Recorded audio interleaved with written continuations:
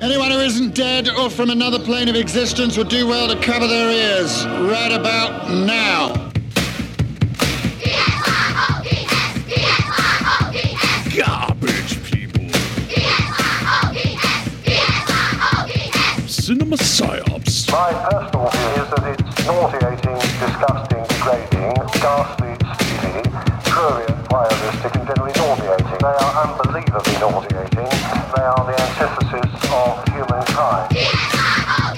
I regard them as disgusting, nasty, horrible, without any kind of merit. I just do not believe that any allegedly cultural activity which strikes at the roots of culture is to be applauded. They represent nothing, to my mind, enduring, decent, or worthwhile. I just do not believe that they contribute anything worthwhile to inflict themselves upon society at large. I would like to see somebody dig a very, very large, exceedingly deep hole and drop the whole bloody lot down it. You know, I think the whole world would be vastly improved by their total and utter non-existence. Cinema psyops with Hort and Matt.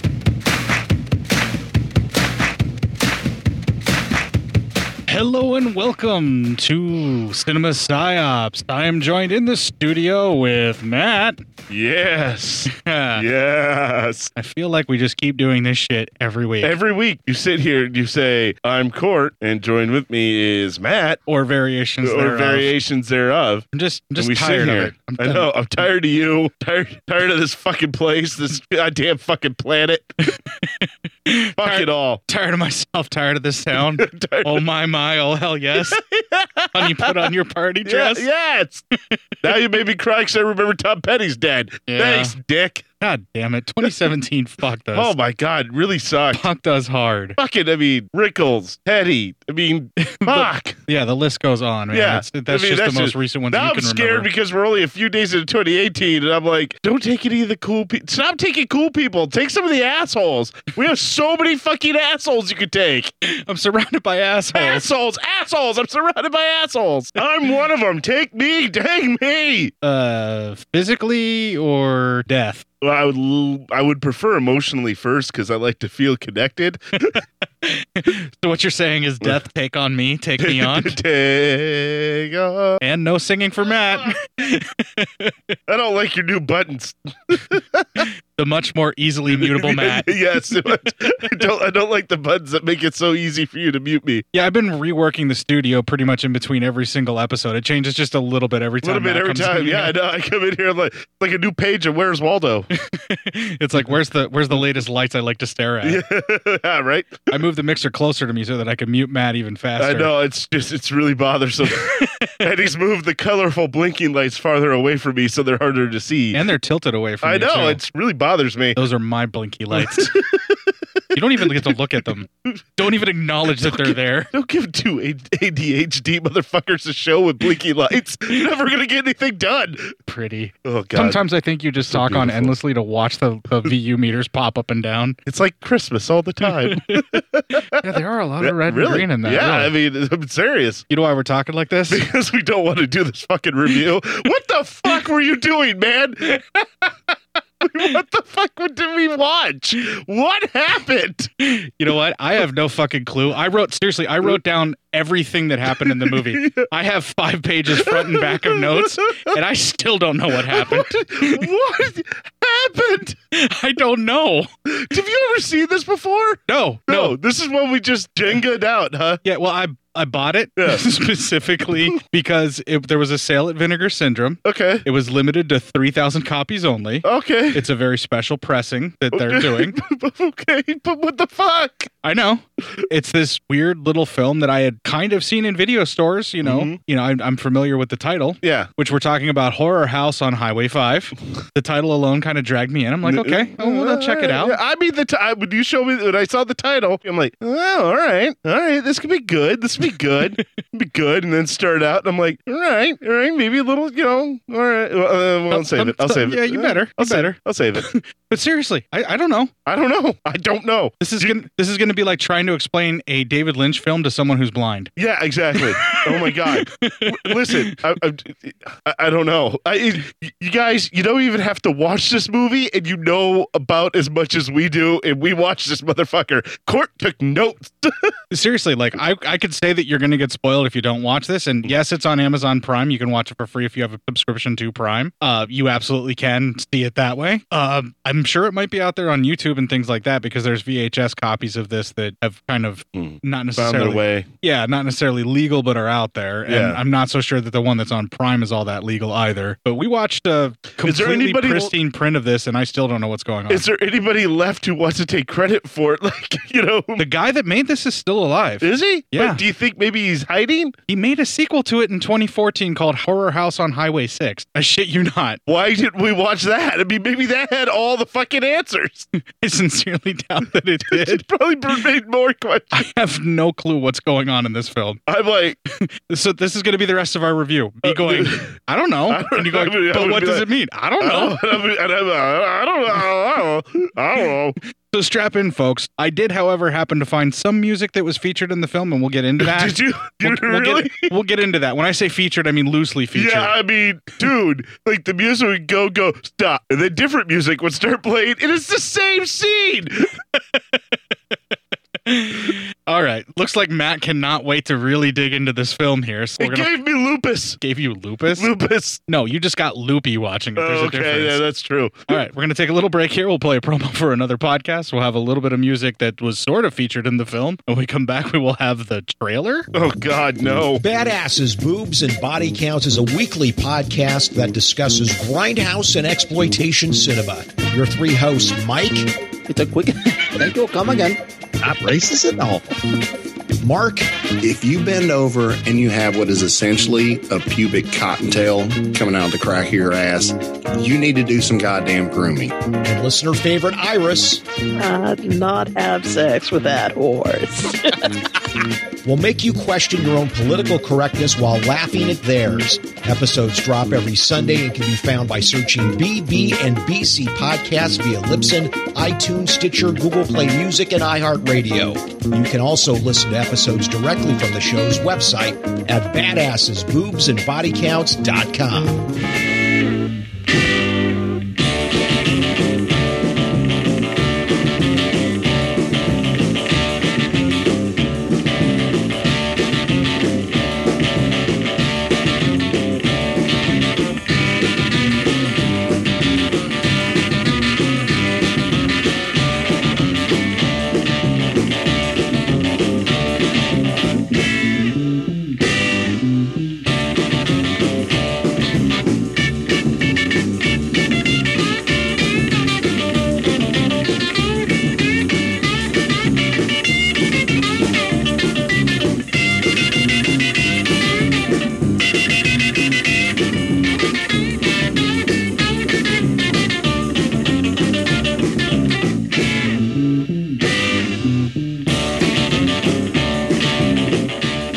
One thing this film featured really well is a whole shit ton of like forerunners to garage rock and garage rock style stuff. Yeah, okay. Now, what it actually had was there were songs where they wanted to do like a Richie Valens like tune, or they wanted to have a Let There Be Drums kind of song. Yeah. So somebody else would write a song that sounded exactly like it and may have been pretty much the same thing and then performed it. Yeah. So if you look at IMDb, there's credits for the songs they ripped off. Yeah.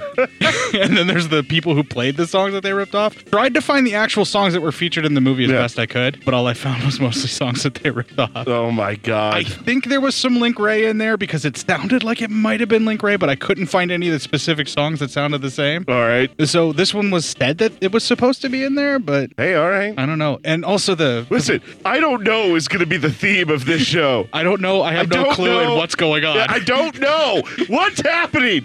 When will then be now? You know what's going to happen right now, Matt? What? We're going to play this trailer. Why? Horror House on Highway 5. A horror film truly ahead of its time. Horror House on Highway 5. They were young and in love. He was crazy. She was dead. You know Jason in Friday the 13th. Now meet Bartholomew. What's wrong with you? You just ran that guy over. You were must have a low IQ. You can't be dead. You can't be alive. Horror House on Highway 5. Watch this film or die. God, that's insistent, isn't Oh it? my God, Jesus, fine. Watch this film under threat of death. Good Lord, I feel like it when it's like presidential election time and everyone's telling me to vote. How many times do I have to tell you, felons can't vote? You know, felons can watch this film, though, and they I better know, have. yeah. Well, I did do that. Then I had to commit another felony. By watching the film? Yes. I don't want to know how that works. I don't know either. All right, so I think the film will be summed up best by the opening dialogue that happens between two of the main characters. I think they're main characters that show up in the film. They're the whole way through the film. Yeah. So are they the main characters? They're featured the most? The only way I could say that is yes. Anyway, their opening dialogue is our opening clip. What's this card? Justice. La Justice. Tough one, huh? Yeah. La Juice. Just. Oh, justice. Yeah. It was right on the tip of my tongue. Next card. I know this one. La Morte, and it means death. La Morte. Love. Love? No, it's not. It's a skeleton. Look, he's smiling. Love. Okay, so a smiling skeleton means love, Matt. Love. Yeah. I've been trying to tell you that forever. I thought he was just happy. So long as the dead thing is smiling, yeah, it loves what you're doing to it. God, Jesus. What, you didn't get that from that clip? No. Oh, there's a whole lot of symbolism I'm going to have to clearly explain to you then, I guess. Well, I guess, yeah, because, I don't all of a sudden go right to thinking about, fucking dead people. Who does? And then, yes, that's a clip. I was like, wait, well, you do. I don't think about doing it. You just do it. It's a compulsion, man. No, it's not a compulsion. That makes it sound filthy. It's deliberate, done with kindness, like candles, but preferably scented. You're soft, but a firm hand. All right, so after this clip, we get a, let's just say trippy, run down a staircase, and then the shot of a view from what it appears to be like an exterior of a home at night. Yeah. From the driveway. It just kind of jumbles back and forth with these weird cuts that the film does, and a whole lot of these sequences are like these weird hallucinatory feels to them that it's kind of hard to try and explain or figure out. What? The way I felt when it was first going, I felt like, I wonder if this is supposed to be like a massive mindfuck movie where I'm supposed to be like, you're supposed to keep you off guard like the whole time and discombobulated. I don't believe that was their actual intent. That's just how it came out. All right, so they cut from that to a woman sets a planter down, admires it for like a second just to kind of see if she likes it where it is, I'm guessing. Yeah, I mean, she's really, man, that potted plant is really important. Apparently it's going to tie the room together. Right, but not this particular room because she picks it immediately back up and then moves it to another room. She does. She puts it down, looks back, looks at it. I'm like, dude, it's a potted plant, man. It's just not like a rug. That will tie your room together. That will tie the room together. Well, she moves that to another room and then sets it down, admires it for a minute, puts it in front of an Alice in Wonderland poster. I don't know if that's supposed to be a visual clue of the trip that we're about to take, or that just happened to be in the apartment that they were filming in. Take the blue pill, man. Take the blue pill. Eat me, drink me. Eat me until you produce liquid and then drink that. Oh, fuck. I don't know, dude. I don't know. Hashtag time's up. Anyway. All right, so after that, it cuts to a man comes to the exterior of the house. He kind of drives in with his car. Mm-hmm. He puts on a mask and then sneaks inside as the woman puts away dishes. And then the man kind of looks like he's in a Tricky Dicky mask. And then they actually show it, and it is definitely a Tricky Dick mask. That's definitely Dick Nixon. Yeah. He goes to scare her, which he does. He scares the ever-living shit out of her. And then it turns out that she knows him, and she's come to expect this kind of tomfoolery and jackassery from this tomfool jackass. What a dickhole. She mentions that he scared her. But a lovable dickhole, apparently. She likes him. Yeah, I guess they're together. As best as you could say. Yeah. Maybe. I don't know. As far as I can tell from their dialogue, they may not live together, but they're apparently going to take a trip together. But whatever. And they used have to him, probably exchanged fluids at one point in time. And she's probably come to expect him to be this kind of a douche. Yes. All right, so she mentions that he scared the shit out of her with some kind of hiding in the bushes routine or something like that. Yeah, she's like, you really scared me when you're hiding in the bushes. And he's that? Oh, wait. I get to do my impression. Bushes? Yeah, he doesn't know what she's talking about. By the He way, I'm seems going to be kinda doing a confused. lot of impressions of the acting tonight, so. I haven't seen that since the early days of I know. Cinema Psyops. I got to because it's one of those movies. Chances are I have a clip of what you're going to try and do an impression. Probably, and I'm still going to do it. And I will probably cut them all out. Well, at least I get them out. You're like, I get mine. That's all I care about. I forget that you were at the church during our wedding vows. I was. I may or may not have written some of them. He filmed it. No, that was a honeymoon. I'm scarred for life. Yep. Me too. It's going to be hard enough to try and figure out these notes. God damn it. All right, she then gives him a whole verbal honey-do list where it's like, go do this, grab this, load up the car with that. Take the bag out to the car. Then I need you to go to the store to get some stuff. And I'm not even near ready yet because I got to take a shower. It's like, and he's like, you can see it on his face that she just completely dashes all of his hopes and dreams with this honey-do list. Yeah. Oh my God. He seems immediately downtrodden, beaten, and he's like, welcome to being married, dude. Yeah, right. I mean, hashtag, get used to it. This is your wedded bliss, pal. Just get used to it. Hashtag wedded bliss. Hashtag matrimony. All right, so the door that was supposedly locked, they make a big deal about showing the door when he gets out of his car that he pauses to lock it and shut the door. But that car door is now open, and it's just open a little bit. It's just kind of hanging out, but it's clearly open when you go to look at that. Dun, dun, dun. And he actually does notice it and then decides to inspect the open door. And then he doesn't look in the back seat. He just sits down and decides to fire up the car. You always check the back seat. Always check the back seat. Always check the back seat. Even if the doors appear to remain locked. Yeah. Oh, I always check the back seat at night. But I got a complex. I always check the back seat in the middle of the morning when it's fully bright out. And it's clearly that there's nobody back there. Just still check it. Still check it. Yeah. Yeah. Sometimes I grab a razor and cut it open just to make sure they're not hiding in there. And then I realize I'm not in my car and I don't know what I'm doing. Then those ladies are screaming because they're sitting in the front. Hey, that's my car. Why are you in here? What are you doing? I'm just at a stoplight. This is going to be even more frantic and off the rails of the movie. Well, I mean, come on. Yeah. Anyway, so he sits down and he fires up the car after neglecting to check the back seat.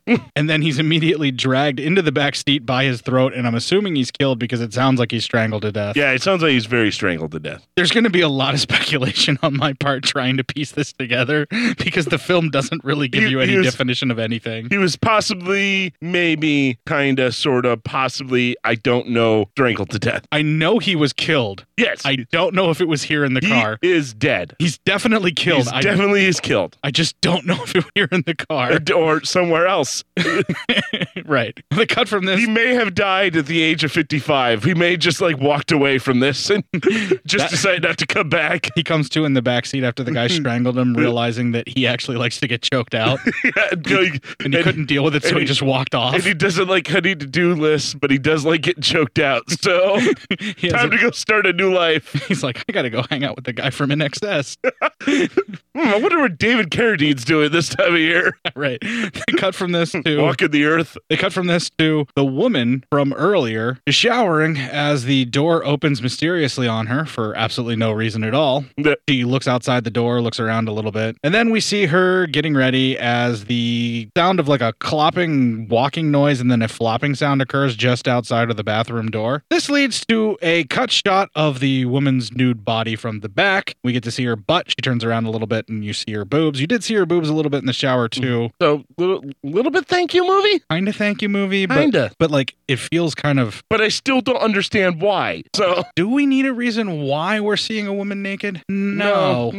This is one of the few things you're right. We don't need a reason for. Thank you movie. Thank you movie. Okay, so the woman then gets dressed in a tank top and some panties, and then she heads out to investigate the strange noises, which is always a bad idea when you're not clothed very well in your own home. Yeah, that's not... Without weapons. Yeah, right? I mean... Keep a weapon in every room, because you never know when you need it. Sword, baseball bat. A copy of Fire and Fury. You never know when you need that. You never know. Never know when you need a good book. Lightsaber. As she's walking through... Yeah, like that'll do any fucking good. I'm going to hit him with plastic. You hit hard enough, man. That shit burn. It can bruise. That'll stop an assailant. Well, you never know. What if it's a really, really cowardly assailant? Ah! ah! Runs away. Unless I'm defending my house from you, I think I'm going to have to get a better weapon. True, if you pull out a lightsaber while I'm trying to do a house invasion, I will turn and run the other way. All right, so she doesn't notice a bloody handprint on the doorway. It's like on one of the door jambs as she's walking past the hall, and it's like mostly just the fingers and things like that, and it's just out of sight, but you can kind of tell where the clop clop and then body drop sound came from. It's clearly in that room, as far as we can tell. As far as we can. Again, a lot of speculation on my part here. I'm just trying to put together as best I can what's going on with this film. Yeah. All right, so she turns on the light in the kitchen, and then we get some very discordant violin sounds to make some kind of a soundtrack score to it. But then it leads to like this weird jump scare whenever we see the body of whom I'm assuming is her boyfriend or this guy that was with her earlier. But she doesn't look too shocked to see it. Yeah, he's in the area under the sink, and that's a running motif in this film. No one in this film seems too terrified when they come upon dead bodies of other human beings. No, in this film, it's just kind of like a, That's strange. He never dies under the kitchen when we're at home. Or the kitchen sink when we're at home. That is so strange. He just never does that. In the old house, he never died underneath the kitchen violently. Yeah. So as far Honey, as have you been watching NXS videos again? So as far as we can tell, it looks like it's her man that's underneath the kitchen sink, like kind of draped over the garbage disposal or something like that. He's dead. Yeah. So, okay, now we know for sure he's dead. Or as far as we can tell.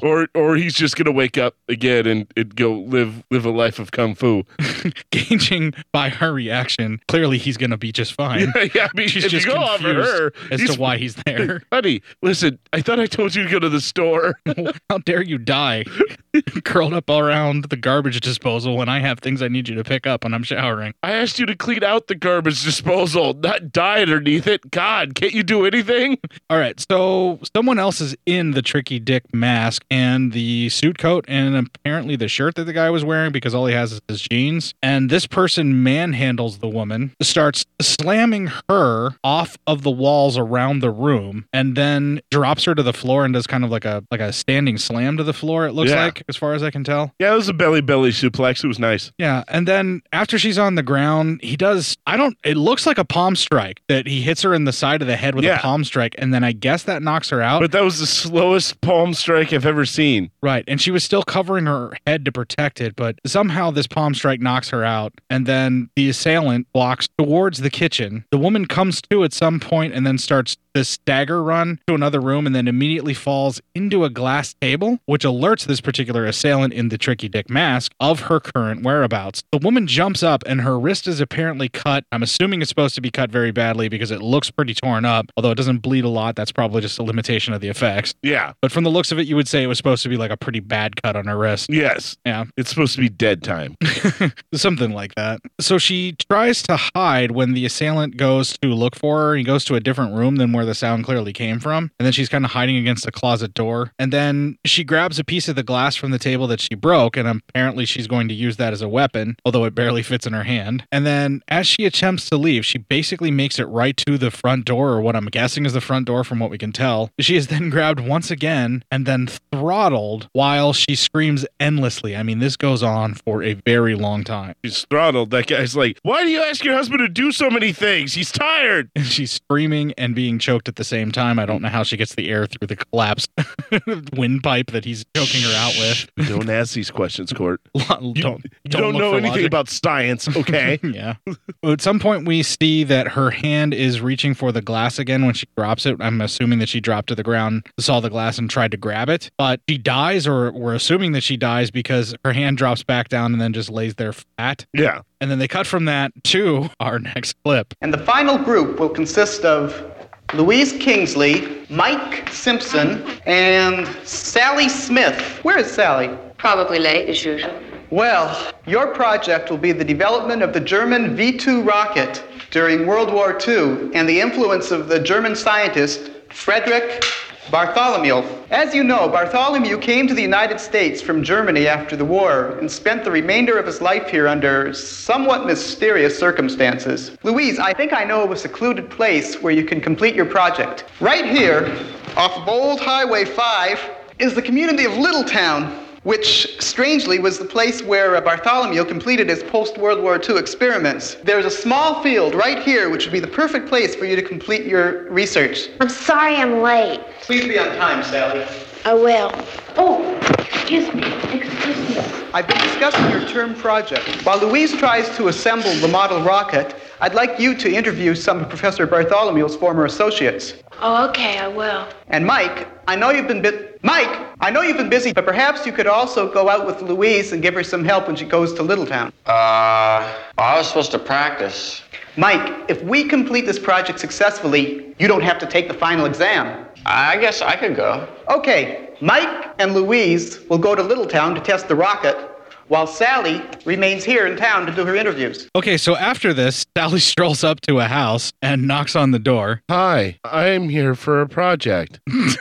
You're offering way too much depth. She is attempting to conduct an interview, but the pair of weirdos, that's putting it mildly, that we saw at the beginning of the film are the house that she's at. She's at their house. You hear about the professor. The professor who you're here about. I know much about the professor that you've come here to talk about. The professor. I legit am not making that shit up. That is kind of how the dialogue goes. I may or may not have done some story editing on the dialogue that does show up in this episode to try and make it make a little more sense. Oh my god, that was legit how all that went. Yeah, it went pretty nuts. I didn't even bother with a clip because I couldn't follow what the hell they were trying to say to each other. I'm like, what the hell are they doing?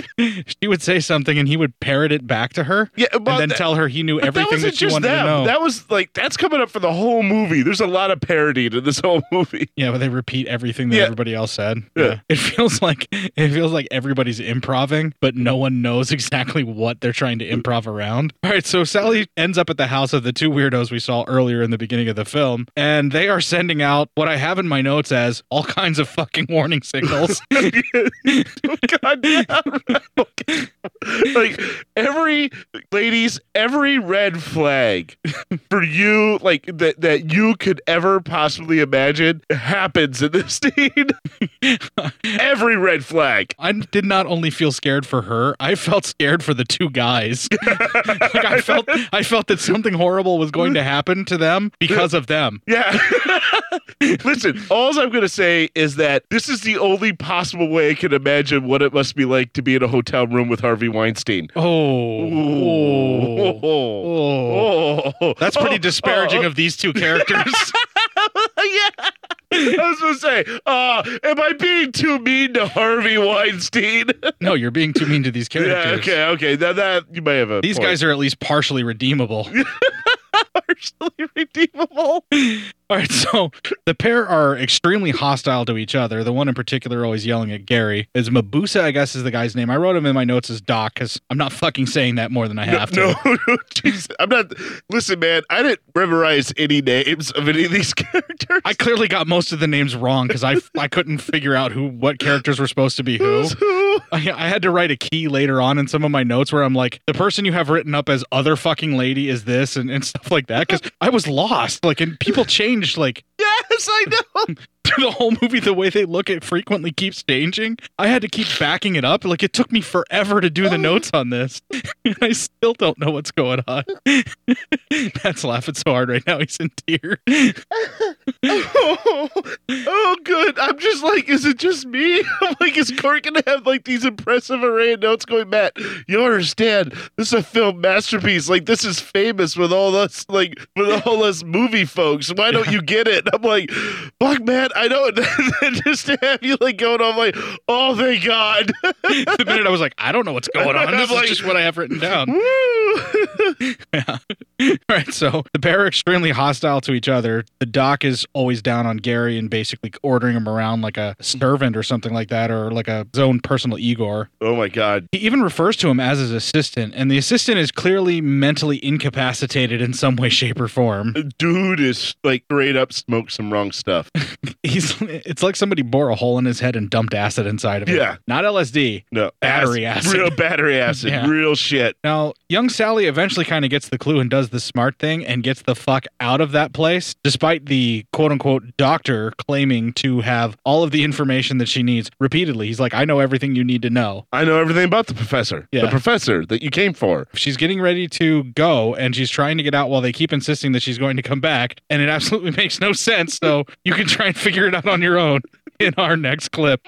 You'll come back. I will. Tonight. Come back tonight. I'll tell you everything. I will. Goodbye. As soon as you can. Yes. Goodbye. It was nice meeting you, Gary. Goodbye.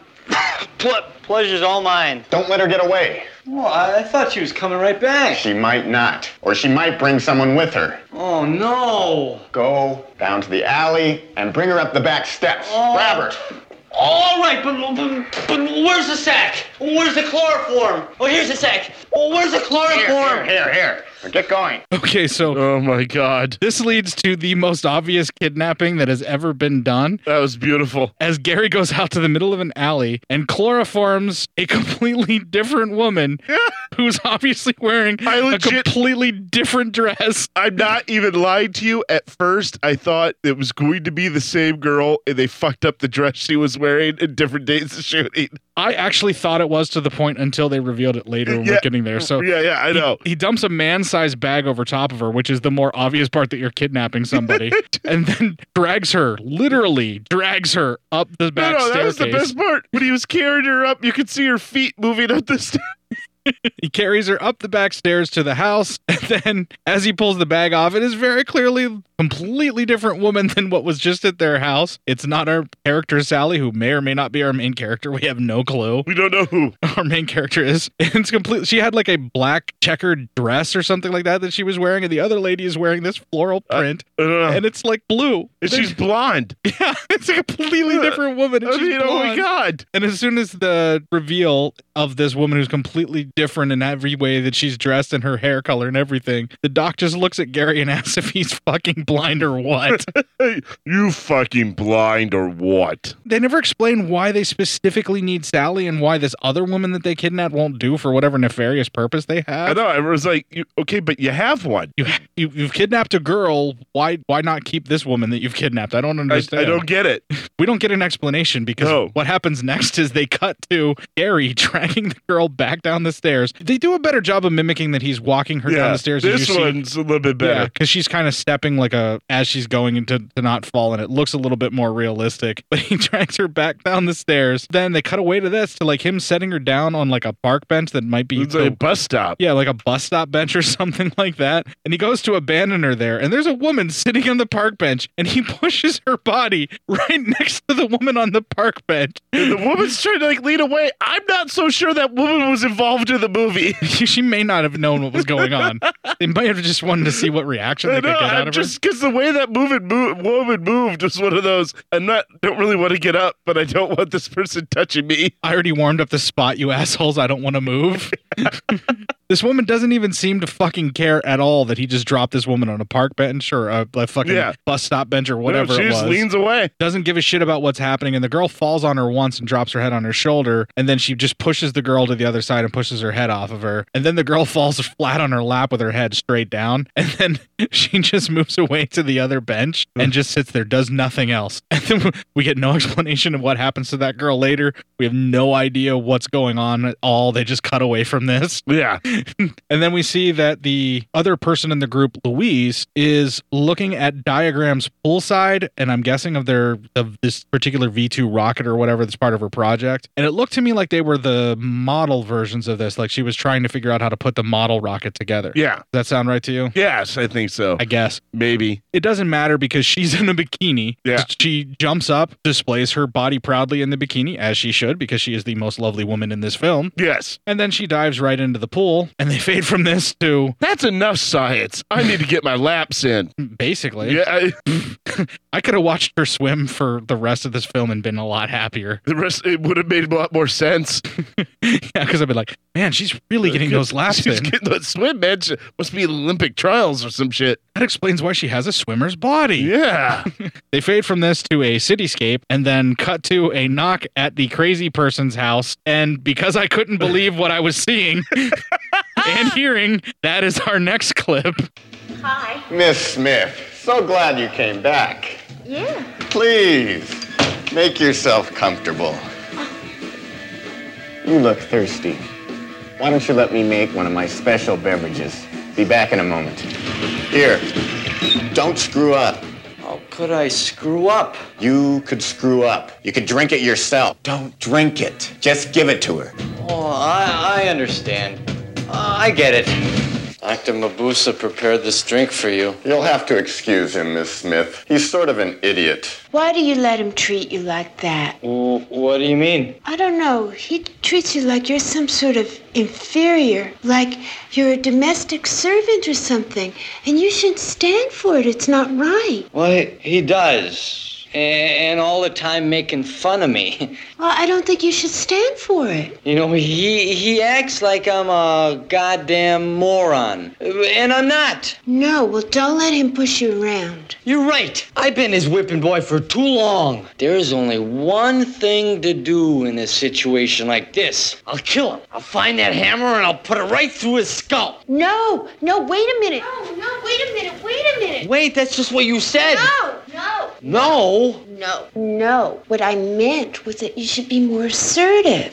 You just don't let him push you around. Oh. Could I have my drink? I'm dying of thirst. Oh, wait. Are you sure? Because Mabuza doesn't make such good drinks. Kind of sour. Nonsense. It's delicious. Okay, now remember what I said, okay? But, you know. I guess. I labeled this, the idiot comes back to the house of the dummies. And the other clip was called Kidnapping an Idiot for Dummies. Now, here's my thing. I know we're not supposed to victim blame, but why the fuck are you going back? I don't know. They gave off all the signals. Okay, so during this, as you heard, they actually put a drug in some kind of water. He made her a Cosby. Yeah, but it was just a drug in water. That was it. Yeah, that's a special drink. And then he gives it to his brother, who he calls an idiot and says he'd probably drink it himself, yet still completely trusts him to give it to Sally to drink. Yeah. And then while they're making this drink, we actually see Sally looking around the place, and there is some very seriously fucked up Nazi porn in this house. There's like women sitting on Nazi flag altar things, like fully nude, crotch shot, fingers in the cooch. Still takes the drink. She's in the place. She sees like 2 or 3 of these shots that are like really risque, like stuff that I was like, holy fuck, movie. Yeah, goddamn, fuck you, movie. They were sending warning flags for me to be like, get the fuck out of that house. Listen, I don't feel safe in that house. I don't feel safe looking at this house the way that it was laid out. But she stays. She doesn't run. Yet again, and she takes a drink from strangers. Isn't that like lesson 1 for women? Don't take a drink you didn't make yourself. From someone you don't know? Yeah. Yeah, that's one of the first things that you should definitely not do. Yeah. Yeah. Number 2 is don't go to the Nazi porn house. The only reason the drugging was successful is because she literally said, I'm parched or I'm dehydrated, and just chugged the whole fucking thing down. And it's at this point in the film when she chugs the whole drug down herself and everything is like really surrealistic and I don't understand what's going on. I'm starting to wonder, like, how intentional is this? Like, are they purposely making it this over the top and off the wall and this insane? I wondered that too. Because here's the thing. It's at this point when I pause the film and I'm pondering it, like, is this intentional? I'm very familiar with John Waters films that do a lot of the same things. Yeah. Like this intentionally for satire and irony and for the humor of it. And if this movie is doing this stuff on purpose, this is fucking brilliant. Yeah. It's fucking hilarious. Then it's funny. It's great. It's insane. It's over the top. It's hilarious. And it's awesome. But if they aren't doing it on purpose, what the fuck are they doing it for? What the fuck are you doing? What was your plan? This goes from A to F real fucking quick. And then back to A again. It's all over the place. Like, I still don't know how I feel about this movie. I don't either. Like, I'm really confused. I will tell you this, though, Matt. Yeah. There are documentaries on the making of and all of this behind-the-scenes stuff. I will be watching that later this week. There are documentaries on this movie? Yeah, the making of and stuff in the Vinegar Syndrome Blu-ray and DVDs. There's a bunch of special features about it. Maybe someday James Franco will make a movie about the making of this movie and win another Gold Globe. Save that thought, because I got the same feeling that you're just talking about here, but it wasn't until later in the movie. Right? Right. All right. Yeah. All right. They are successful in drugging Sally specifically because of Sally's insistence on chugging the drink, even though the guy tries to warn her by telling her that it's bitter and it's crap. And she says, no, it tastes good. It tastes like the drinks that all my mates usually give me. It's pretty much Last what time you I might had as a well drink say. like this, I was at Bill Cosby's house. Oh, that's so accurate. I want to be offended by that, but there's nothing wrong with that statement. It's probably true. All right, so she passes out on her feet. She's kind of like out on her feet, kind of the drugs have taken effect, and she's half in, half out, and woozy and dancing about. And it's at this point when she starts getting drugged that I'm wondering if the film itself is just one giant hallucinatory trip. And I'm trying to figure out, is it trying to be ironic? Is it this weird over-the-top, like, trippy film? What is the intention behind all of this? Did I, at some point, get high and not realize it? When I unwrapped the case, did I get dosed? Yeah, that's the specialty right there. Yeah. Is that why it's only limited to 3,000? It's a little touch of hair, a little touch of acid in every goddamn case. Something like that.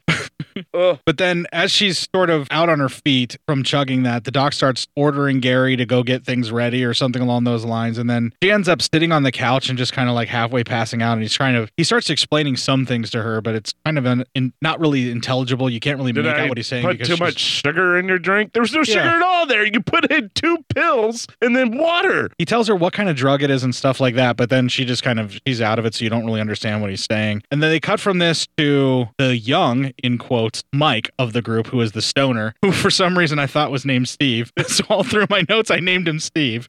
Close enough. So if you hear me say Steve, folks, I mean Mike. And by Mike, I mean the bald stoner guy who's clearly 50. Yeah. Doesn't belong in college. All right, so this Mike of the group study is doing some work at home at a table. When they're showing him, he's looking over a book and reading some stuff. And it looks like it's just like a little telephone nook table. It doesn't look like a study desk. There's not enough room for that. Yeah. He finds an article, which he reads out loud. So that is our next clip. Okay. What's this? An article. Littletown, February 1956. Rocket scientist disappears. Federal authorities are seeking Frederick Bartholomew, German rocket scientist, in connection with a series of bizarre and so far unsolved murders. His house in Littletown, which served as his laboratory, has been mysteriously vacated. Does that remind you of like early dubbed over video game stuff when you find something and, what's that? News article. Wonder if I should read that. I should. And then you have should he read this? Yes or no? Yeah, exactly. That's what it felt like, right? Yeah. Okay, so we find out that this original person that we're talking about here, the Bartholomew doctor that created this V2 rocket, apparently got into some weird and hinky shit later on in his life and then started disappearing. Are you telling me the Nazi guy got into weird and hinky shit before the end of his life? I refuse to believe such malarkey, sir. Suspected Nazi. I don't think he's an actual Nazi. They don't really come right out and say that in the film. I'm going to go ahead and say he's probably a legit Nazi. He's an expatriate, so... Yeah, I mean, yeah. Knowing what we know by the end of the film, I think you're safe to assume that he's a Nazi. Yes. You're using prior knowledge where I'm pretending like I'm in the part of the notes where I still have no idea what's going on. I'm still going to say he's probably a Nazi. You're quick to pull that trigger on people. I kind of am. Listen, man, if the last year has taught me anything, there's a lot of fucking Nazis hiding around, apparently. I thought they were all gone, but now... If it looks like it reads Breitbart, it's probably a Nazi. All right, so after this clip of him reading this newspaper article about the weird things that Bartholomew's up to, besides just reading about Breitbart News, we see the doc and Gary have packed up the car, including a very drugged Sally's body, who's sitting in the front seat, wrapped up in a sheet, as the doc leaves town and heads on out to the highway, and he's driving off on this big highway road. And then they just cut from that to the doc and Gary loading stuff up in the house. That includes a giant trunk that Gary is being forced to carry. And the doc points out a door at the bottom of the house. It's like a basement apartment area of the house or something like that. Or it's like another level to the house that has its own entryway. And he's like, don't go in there. Yeah, he says that's where Bartholomew used to be kept. Whatever you do, don't go in there. Just stay away from it. You know, he's pointing out that it's extremely dangerous or something along those lines. And then they cut from that to the inside of the house as Doc has Gary heating up an iron while he hovers over a book with what I at first thought was a zodiac symbol, but I'm guessing it's an omega symbol just drawn very badly. Yes. It looked like the symbol for Leos in the zodiac. Yeah, I know. Because it was a badly drawn omega symbol. But still, I don't know. Maybe it's not. Maybe it's not badly drawn omega symbol. Maybe it is. It had some kind of symbol on it that's either an omega symbol or the Leo symbol from the zodiac. And then Gary is hesitant to do what the doc is asking, but the doc is insisting that they, quote unquote, do it to her, which he just says to Gary. And I'm like, hot iron, do it to her. Dear God, movie, what am I about to see? Yeah, what are you going to do? Yeah. And what happens is... I got it. Yeah, I have notes. Okay. I can read to you exactly what I saw on screen, and then you can confirm if this is what you saw or not. He starts reading some gibberish, and then is upset that Gary has a boner while he's getting ready to do Look at whatever you, it is he's man. about to do. Look at you, man. You got a boner. And then Sally wakes up during this and then begs him not to burn her. Gary starts getting very sheepish about it, but still presses it up against her and burns her a little bit with the hot iron, but then pulls it away. So the doc demands that Gary hand over the iron to him, which Gary does, but he puts the hot iron right into his hand on the burning side to burn his hand with it, which creates friction. A standoff with an iron. And is it a dumbbell? What the fuck was that thing? I that he don't kept know. carrying? Like one side of it looked like a dumbbell and the other side of it looked like a shovel. Legit looked like a lamp. Was it a lamp? Maybe. I don't know what that thing was. Listen, much like almost everything else in this movie, I don't know. Your guess is as good as mine. I could not tell what that was, and I was watching the Blu-ray. I'm trusting on your answers here. I thought it was a dumbbell, but then when you see it later... It kind of looked like a lamp. Yeah, it looked like a lamp that had the base broke off. Yeah. Into the shape of a shovel. I don't know.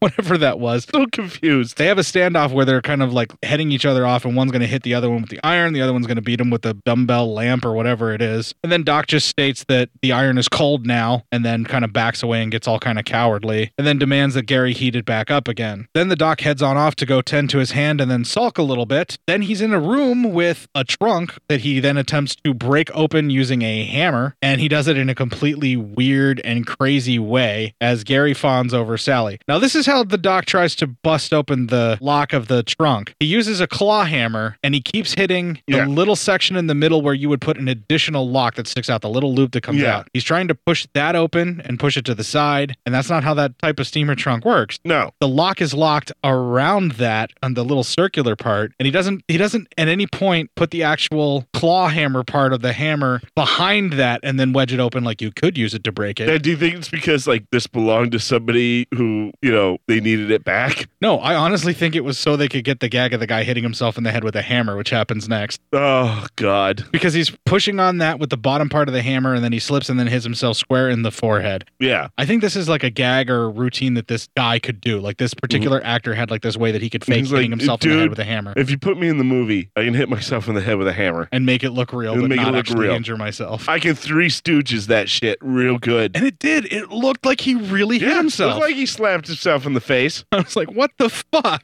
Looks like he gave his noggin an old ringing. But he hits himself in the head with the hammer when it slips off of that. And then Gary is still trying to get Sally loose. He ends up unchaining her and whatever, and she passes out from being burned. And he then ends up checking in on Doc, who's yelling and screaming or something like that. And then they cut from this to the other members of Sally's group, both Mike and Louise, are taking a van trip out to their launch site that was pointed out by their teacher. And then the victims that were killed at the very beginning by the guy in the Richard Nixon mask that stole that from them, we actually see their house as they drive past, and it's right next to the house that I'm assuming that Sally is held captive in, because from what we could tell from seeing the house when they pulled up to it, it looked like it was right next door. Yeah. And Mike even points out that there's no houses around, man. And then he goes, oh wait, there's one over there in the woods. Oh, God. There's another right next to it. Wow. That's it, though. Man, there's nothing out here. Well, there's that house, though. Oh, and there's another house right next to it. There's nothing else there. Yeah. Okay. Where's my hairline?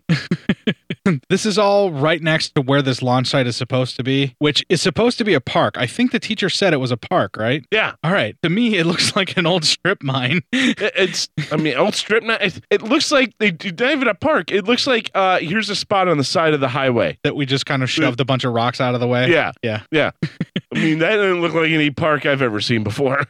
I have no idea what it is or why it's there, but okay. They end up hitting something as they're pulling in to turn around in the park or whatever it is. It's like this big loud crashing noise. The chemicals! We have chemicals in here! Right? That ends up dumping the lady's glasses off and breaking them and then spilling all the rocket parts, and then... Jinkies! My glasses broke! And all the chemicals that are in the various containers go rolling around everywhere, which Mike has a little bit of a conniption fit about because he's afraid they might have exploded. Then they cut from that to Gary tries to explain why he untied the girl, because he didn't want to have her chained up or something like that. Yeah. Then they talk about how Bartholomew's spirit must be nearby and that there's some sort of ritual that requires this live girl to be sacrificed, but they never state why it has to be this girl, why any of that matters. Yeah, I don't know. We just have to pretty much believe that because she's a main character, that's the only reason why she was the one that had to be kidnapped. I just don't. Is she the main character though? Is she? I don't know. I don't know who we're following. I don't know what's happening right now. Who are we hitching? Who am I rooting for? Are we rooting for anybody, or are we just kind of lost in a sea of characters? I think we're lost in a sea of chaos. And characters. Yes, chaos and characters. That just kind of ebb and flow in and out of our lives. Yeah. This makes this film ultra realistic because that's how life actually works. I'm still trying to decide whether or not this film is brilliant or just ineptly made. I don't know, man. I just don't know. I can't tell. Oh my God. They cut from this to the sunset as the other two partners, both Mike and Louise, are staring at the sun. And then the Mike character wakes up later in that night to see the rocket being put together by Louise. Steve sees a dead cat in the van. We have no idea how it got there. We have no idea why it's there or how it showed up. A dead cat. Here's how all these interactions go. Oh man, it's a dead cat. Hey, why'd you have this dead cat in here? A dead cat? Where? Dead cat in the van. Dead cat in the van? Its guts are all over the place and stuff, but why do you have a dead cat in the van? There's a dead cat in the van? It's right here. Its guts are all over the place. Disgusting. You mean in the van? I'm not lying, guys. In my notes, I just wrote that he justifiably freaks out about this. I didn't. Oh yeah, I mean, if you see a dead cat in your van, you're gonna have a problem. I don't even know if it's his van. It's not his van. To be honest, I don't even think it's Louise's van either. I think it's the school's van. Which explains why it probably broke down because education funding sucked even back then. Yes, right. All right, so Louise really has no care or concern about why a dead cat just shows up in their van. And this Mike character kind of collects it up in all the newspapers it was wrapped up in, and then stops for a moment to tell us and Louise that Bartholomew used to mutilate people and cats and animals like this. And then he just walks over to go and throw it away in a trash can. When Mike finally gets to the trash can, he happens upon a man's body that is wrapped around the trash can. Oh, could I do it? Or is it a clip? And it is difficult for us to know what Steve is going to actually do with this dead man just there. He literally looks at it and goes, huh. And then turns around and walks away. Yeah, he looks around for a little bit and then he just drops the cat into the trash can. And then he walks over to Louise and tells her that there is a dead man by the trash can, which again, she seems absolutely unconcerned with. Dead man? Yeah. Trash can? Yeah. And he seems even less upset about No. He goes, there's a dead man in the trash can over there. And she goes, a dead man in the trash? She seems completely unconcerned about this, and he's even less concerned or upset about finding a dead man by the trash can than he was about finding the dead cat near him. So, to be fair, you would be the same way. Fair enough. I'd be more upset about how that cat died. Yeah, exactly. Because people You never know. The dude could have been an asshole. Fair enough. Cats are rarely, well, the cats are assholes, but there are kind of assholes. Yeah, but cats are noble creatures on top of that. Yes. That deserve our respect, and they're allowed to be assholes. Yes. People are assholes and know they shouldn't be and should be better. Because people are not noble. So, again, cares nothing about the fucking dead guy that's there. They just want to go take a look. When they finally get back over to the trash can after deciding whether or not they believe each other that there is, in fact, possibly a dead body near this trash can. There may be possibly some kind of sort of is a dead body there. The dead body is immediately gone and the trash can is tipped over. And they cut from this to Mike smoking up on a pinner joint of some sort. I'm assuming that's marijuana, the way he has it rolled. Might be hash. I don't know. It's like a half a marijuana. 0.5 marijuana. It's not too far of a trip for Mike to be stupid, so I don't think he needs to keep puffing on that. Probably not. And at some point while he's puffing up, he demands that they go back to town and then says that he will drive. Okay, dude, you just totally toked up, and now you're telling this woman that you're going to drive the car. Yeah. No, I don't think so. Yeah. The van won't start, so he goes out to take a look, and then it turns out that the van is not starting because it has oil leaking everywhere. It's oil's leaking everywhere. It's busted. So they have pretty much nowhere to go. They are absolutely stuck. And then they cut from this to our next clip. My dad says that a college degree is as important as a high school diploma was when he was a kid. Hey, Joe, tell your dad to eat shit. Hey, Joe, you're going kind of fast. You better slow down. I'm full of hot, man, and I'm ready to go. Who does that dope think he is? Straight on the road like that? Hey, jerk, get out of the way. She give me the fingeroo? I think he is. No, he's just standing there. He's not doing anything. Get out of the road, you fucking zombie! Hey, I'm gonna fuck you, man! You gotta be the biggest, dumbest, ugliest, most fucked up I have ever seen. Look at him. He don't do nothing. He don't say nothing. You better be careful. He's a big mother. Okay, so here's the story. My God. The man that's in the Richard Nixon mask was in the middle of the road when this drunk guy goes zooming past, espousing about how a college education is as important today as a high school education was when his old man was a kid. His old man wasn't wrong. Even in the 80s, I would say that's true. That is very true. You might have been able to get away with only having a high school education in the 80s. But, Yes. But you were better off if you had a college education in the 80s. So that part's not wrong. I love how his girlfriend just says, fuck your old man or something like that. He said, fuck your old man. It's like, damn. She's immediately pissed about that. Maybe he's trying to talk her into going to college to leave him. I don't know. Yeah, whatever. I don't know. He doesn't seem like the kind of guy that would be that nice, though. And so, as you heard in there, he's getting all like aggressive about the guy that he almost hit for just standing there in the road, who never leaves the road. No. At any point. He hits him several times, which I kind of truncated out of there and clipped out. But he hits him like 2 or 3 times. He hits him in the face, he hits him in the gut, he hits him in the chest. And he's doing full force, hard as he can swings. Mm-hmm. It looks like he's throwing as much power into him as he can, or as far as the actor is portraying it. And right after the drunk asshat tries to pick the fight and punch him a bunch of times, the guy in the tricky dick mask, after several times of being hit, just does like an open hand slap across the guy's face. Just slaps the shit out of him. Puts him in, it just hits him once. Yeah, what's the 5 fingers say to the face? Slap. He goes right across his face, gives him a big fucking bloody nose, spins him around a little bit, and then the guy immediately turns his whole entire demeanor, is like, hey man, no need to get worked up, because he knows he's fucked. Yeah. Right after Tricky Dick slaps him in the face. And then Tricky Dick grabs the motherfucker and smacks his head on the car, like right up against the side of the car several times, and then jams his head into the wheel well of the car. Yeah. From what it looked like. Yeah. And then he just walks off. He just starts walking down the road like it's no big deal. He was perfectly content with having that be it. Yeah, that's all he needed. That's it. That's all he wanted. Then the drunk idiot decides to jump in his car after he pops his head out of the wheel well, drives off, turns around, and then guns it right at the guy dressed in the Tricky Dick outfit. He straight up runs him over, and that leads to the most surrealistic part of the film. Oh, God. And our next mini clip. What's wrong with you? You just ran that guy over. You must have a low IQ. You can't be dead. Jesus. You can't be alive. Okay, so she comes to. You must have a real low IQ. She comes to and yells at the guy for that, then realizes when his head is jammed into the steering wheel like it was the wheel well that he's dead because his brain looks like it's halfway squished out, as far as we can tell. Good God almighty. And she looks at him like, you can't be dead. I'm not done busting your balls yet. I'm busting your chops, asshole. And then she sees the guy in the Tricky Dick outfit actually stand up right after they ran over him. You can't be alive. Yeah, and she's like, holy shit, you can't be alive. And then they cut from this to Louise is working on the rocket while Mike is working on his marijuana cigarette. As we are forced to watch all of this in real time, the guy continues to puff as she continues to tinker around with a rocket that's already clearly built. What are we doing? This feels like it goes on for a while. It really does.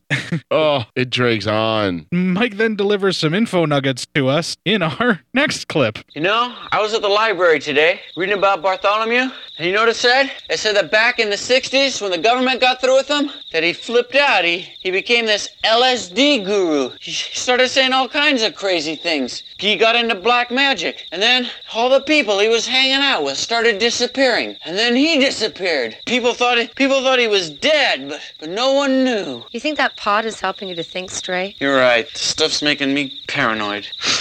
Louise, we've got some chemicals. You think we could make a bomb or something with a rocket? I guess we could. Would that make you feel any better? It certainly would. I know me personally. Anytime I'm scared, I immediately feel better if you let me make a bomb. What are you, Ted Kaczynski? No, you can't prove a thing. Shit. Where do you get those aviators? Classy. Yeah, I know. It's a right? classy look. Yeah. especially with my beard and the hoodie I'm wearing. That drawing was years ago, man. It was when you had a mustache, a classy mustache. Okay, so after the clip of info nuggets that were dropped on our chest by Mike, we see him attempting to make his bomb as he was talking, and then Louise is actually making a rocket launcher and then explains to us and Mike how to use it just by pulling on this one thing to trigger it or something along those lines. And so they both feel a lot safer as then Steve takes the rocket launcher that she hands to him and then starts patrolling the van's quote-unquote perimeter by walking back and forth in front of the main open door, completely ignoring the back door of the van hanging wide open, or the other side of the van. They cut from this to Doc reading the book with the Omega symbol or the possible symbol for the Leo from the Zodiac. I can't tell. Yeah. As a maggot drops onto it from pretty much nowhere or the ceiling or something like that. And then he looks around a little bit and then another one drops. And then he talks to Gary about this particular problem with the maggots. And he says that his brain is apparently infested with bugs and maggots. Yeah, they're eating his brain. Yeah, he thinks that they're eating his brain. And I'm starting to wonder if maybe that's what's happening to me, because at this point the film starts making a little more sense. I kind of feel like I know where this is going. Really? Yeah, I kind of did. Maybe the bugs are in your brain now. That's what I said. Because I felt like I understood what was going on at this point. I know. All right, so he has Gary actually check out all of the openings in his head, which again makes sense. If you think there are bugs in your brain, they probably would be coming out of some part of it. Yeah, right. But there's none in the ears, there's none up the nose, there's none in the mouth. He looks on all the orifices opening in his head. Didn't actually check his eyes to see if they were floating around in there. No. Might not have been a bad idea. Should have probably gouged his eyes out. And then he falls over proclaiming the bugs are eating his brain and that Bartholomew is near and that he needs to get at Sally. Yeah. Whatever that means. He I needs don't to get at Sally. Not sure what he's referring to that other than possibly burning her chest with an iron. I don't know. I don't know what that I don't was know what the for. hell it was. I don't know, Court. Why are you asking me? I'm not. I'm putting it out there into the universe and eventually expecting an answer back.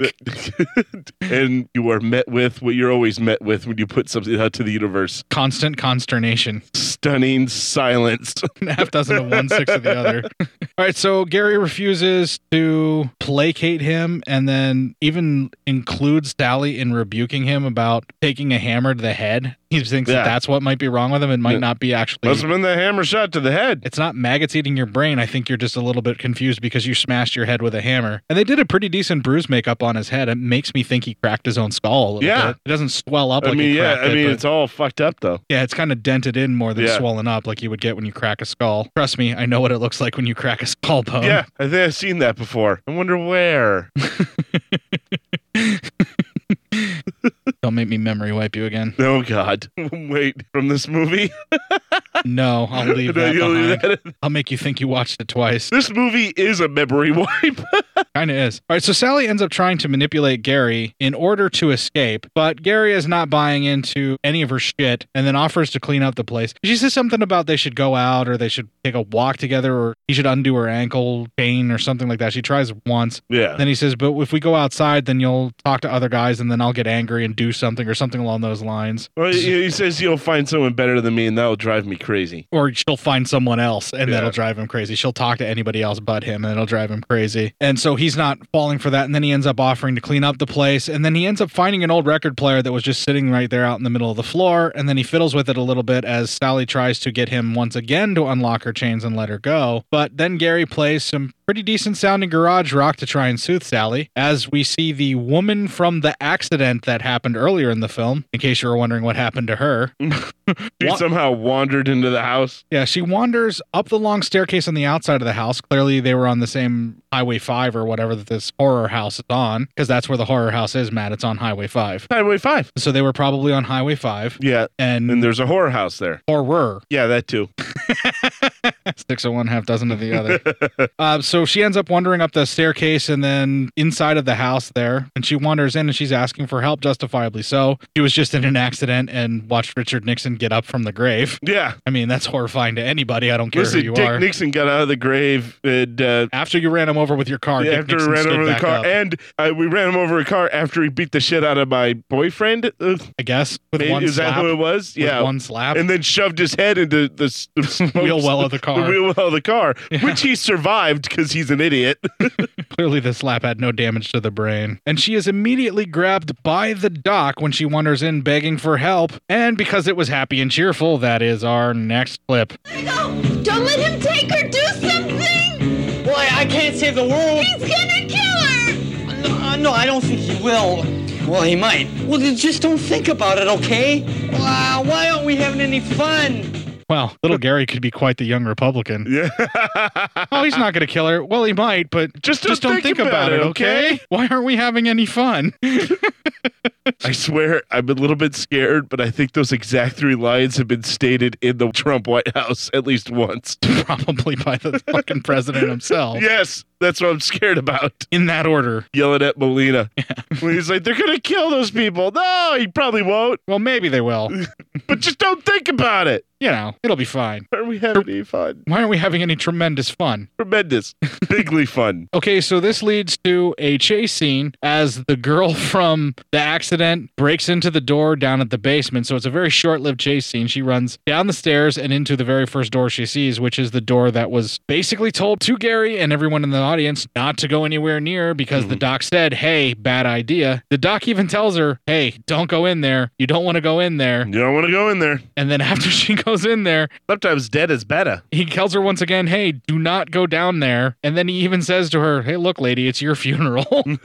We see she is in some form of what looks like a utility room at first, and it's all lit up kind of red. And then she wanders through a hallway, and it looks like a regular apartment or a basement apartment of some sort. And then she is attacked by the guy in the tricky dick mask, whom she tries to tell to relax and to calm down. And just relax, man. Center his mind or something like that. You need to find your chi. Yeah, like he says something about put your mind at ease, relax, find your center or something. Some hippy-dippy bullshit that doesn't work. Yeah. And then she starts screaming as we hear him throttling her, I guess. And then they cut from this. We assume she's dead. We don't know. They cut from this to the van as Mike decides to walk to the houses down the road in the pitch black like a fucking idiot. Yes. For being the guy who's so fucking scared about everything and needed to be surrounded by bombs to, like, you know, calm down. Why the fuck did he leave the comfort of the bombs? Because he's high? Oh, God damn. Marijuana's, man. You see what it does to you, Matt? Maybe it should be illegal. It makes you look like you're 55 when you're a college student and make bad choices on Highway 5. Of Highway 5. That leads you to a horror house that happens to be on Highway 5. It will lead me to a horror house? Horror house. Oh, yeah. Don't want to go there. The horror house on Highway 5 is completely different. Completely different. It's a lot more welcoming. Yes, it is. And a lot cleaner. Uh-huh. Well, maybe not a lot.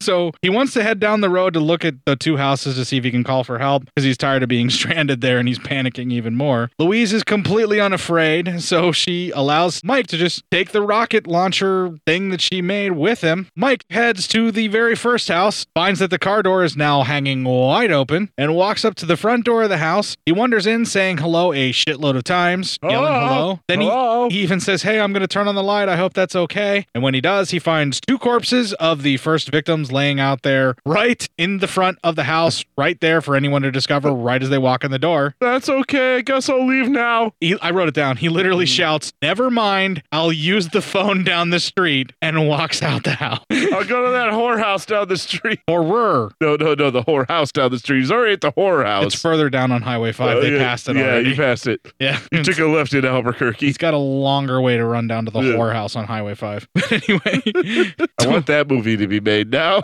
I want to star in that movie. Now I don't want to watch that movie anymore. Yeah, you do. Yeah, you do. Then he darts off to the titular house, which is the horror house on Highway 5. And he drops the rocket as he's running towards the door of the house or towards the staircase to lead up to the door. And then, because he's stoned and a fucking idiot, he can't find the thing and he feels around for it and can't see it. And he just keeps looking and looking. But, you know, he must have tunnel vision or some shit from the marijuanas.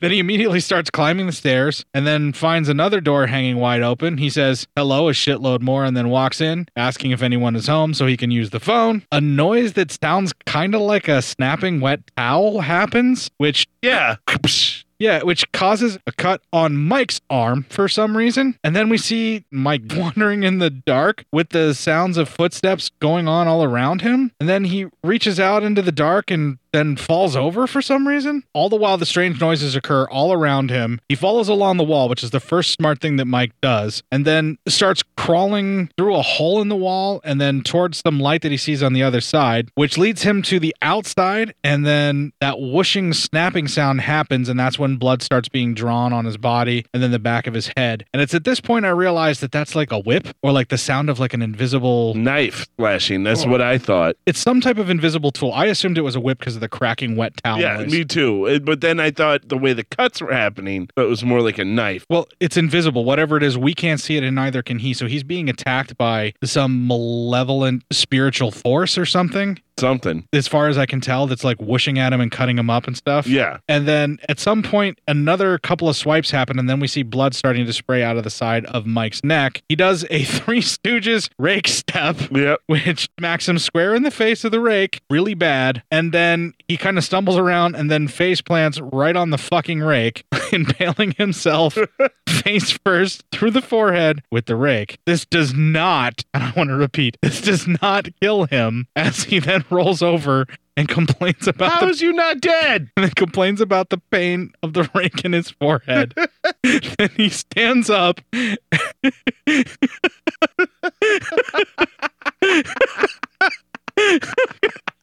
have no idea what the fuck is going on in this movie.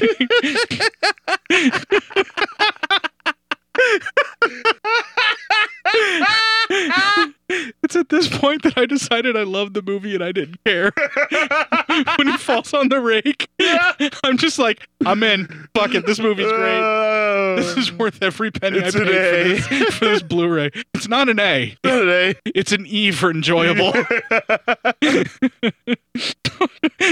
Seriously, when he falls on the rake head first and then just goes, oh, my head, and rolls over and stands up. Like, I'm laughing now. I did for like 10 minutes. My head. Every time they show him, I bust up laughing. The again. marijuana's, man, it helped him out. Must have been. His brain was used to that kind of abuse. Okay. So he stands up with the rake. He stands up with the rake in his head. And then we see the guy in the tricky dick mask is in the window in the background. And he's kind of doing this like ethereal movement with his arms. Like, yes. Like I was in control of it the whole time or something. And he was like, hey, man, how's it going?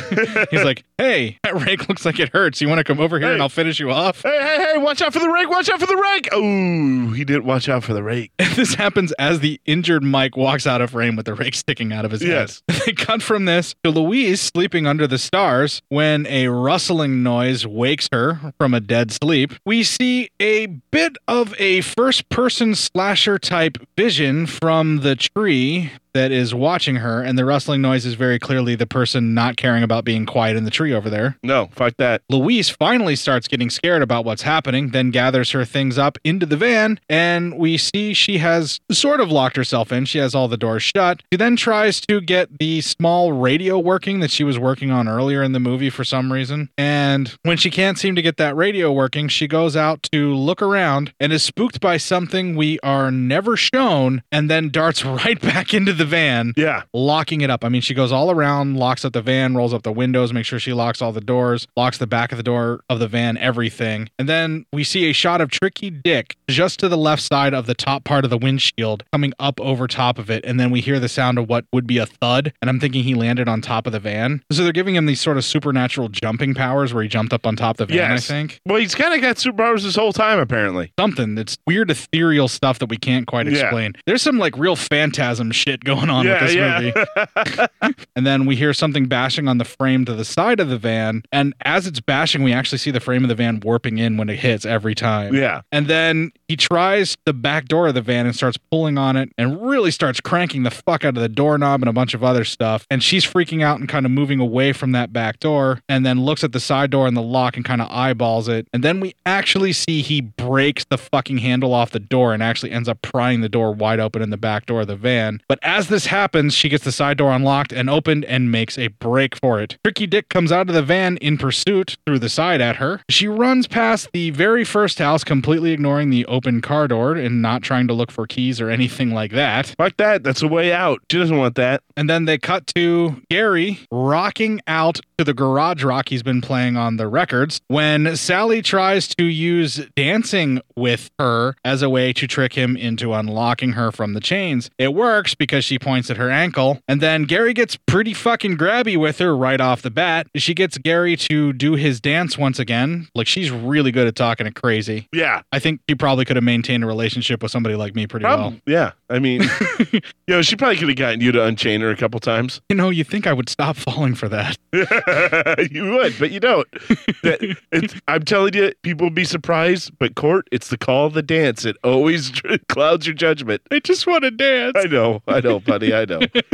She gets Gary to do this little dance on his own that he was doing earlier to show. And then he does this like circle as he's dancing where he's throwing out his arms around and looks like he's having a seizure and walking in circles. And then she sneaks past him the very first time that he does it and then pretends like she's dancing at the other side of the room trying to learn his dance. And then on the second time around when his back is to her, she starts heading right for the damn door and running off as best as she can as soon as his back is turned. We then see Gary run right out the door for her and she is immediately grabbed and dragged back in and he shackles her hands down, yelling and screaming at her. This time he's seriously enraged by what she just did where she tricked him. Yes. Then they cut from this to Louise, who to me at this point is the real hero of the film and the person I really want to follow.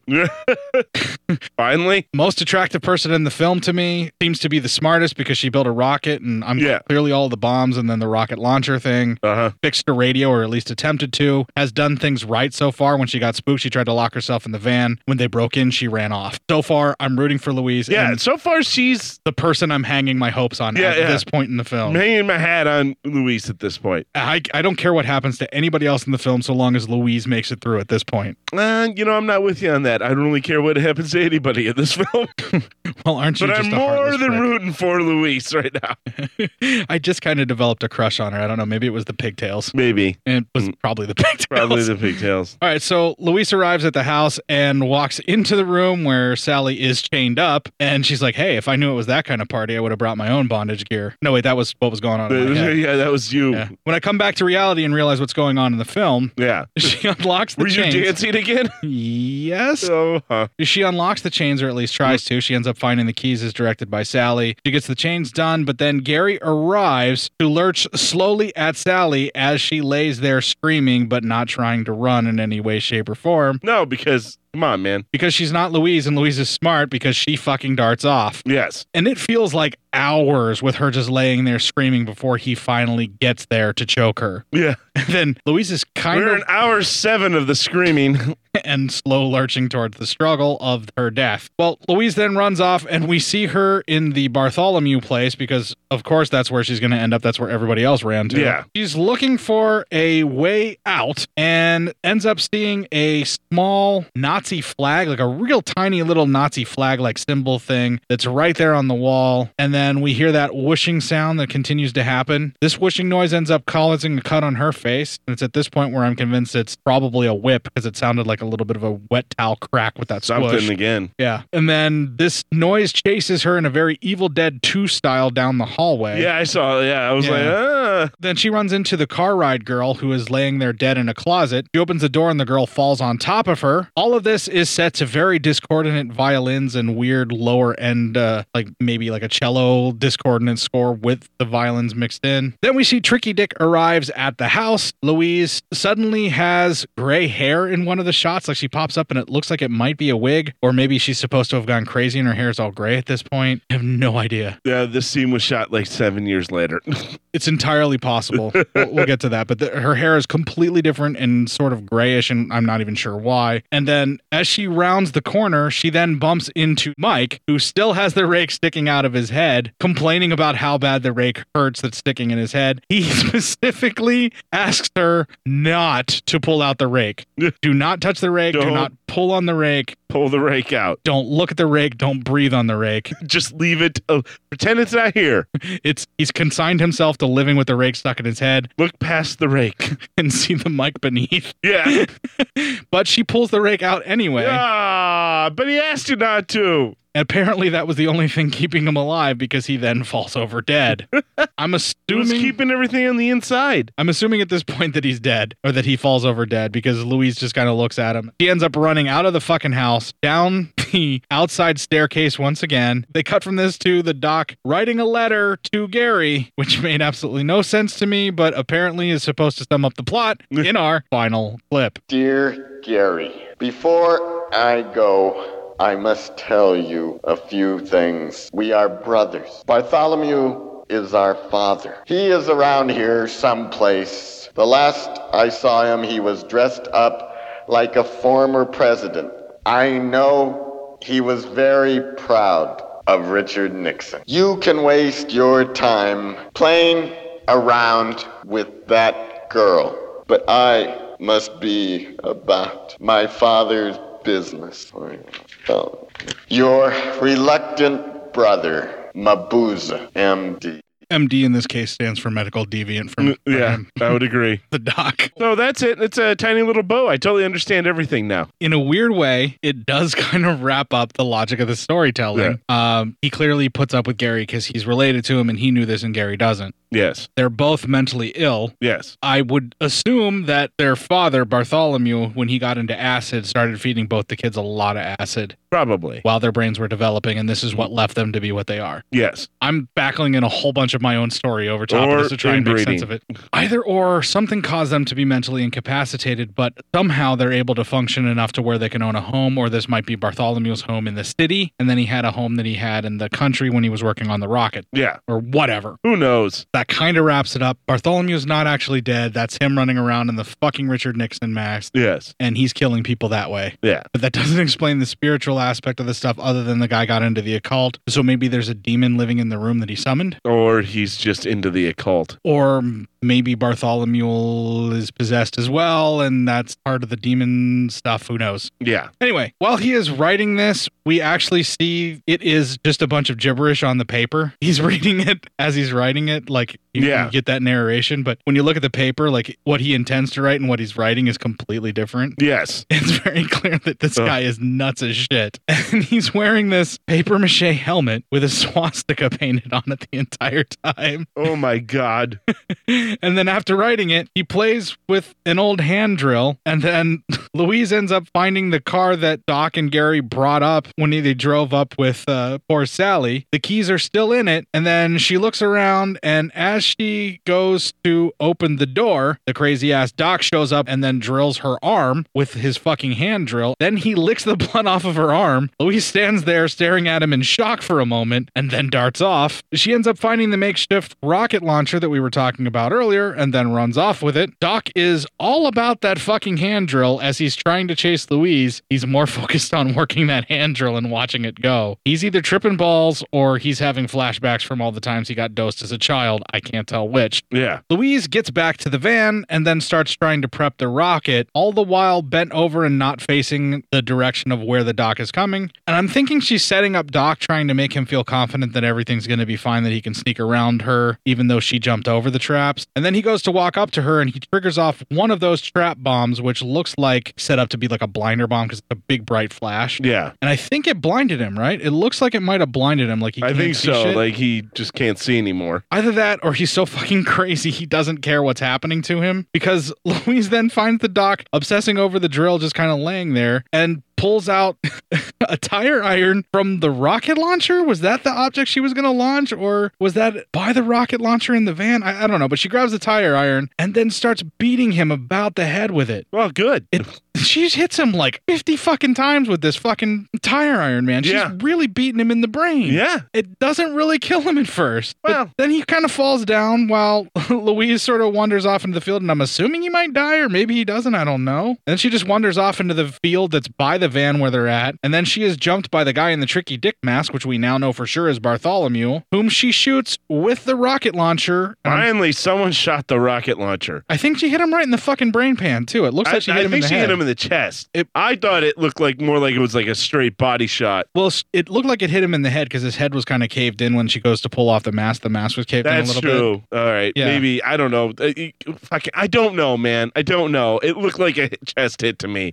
When she goes to pull the mask off, it's very clear that he's not alive and that he hasn't been for a while. Yeah. But he ain't exactly dead either. No. So whatever nefarious weird shit he's been into, it's kept his body going. He is undead. He grabs her leg, but she immediately finds a way to kick free and then runs some more into the night. The movie fades to white. That's right. He runs off into the night, but the movie fades to white. Yes. Then we see Gary is very romantically slow dancing with the corpse of Sally, and I suddenly understand where Gary's coming from. Now he's the most relatable character in this film for you.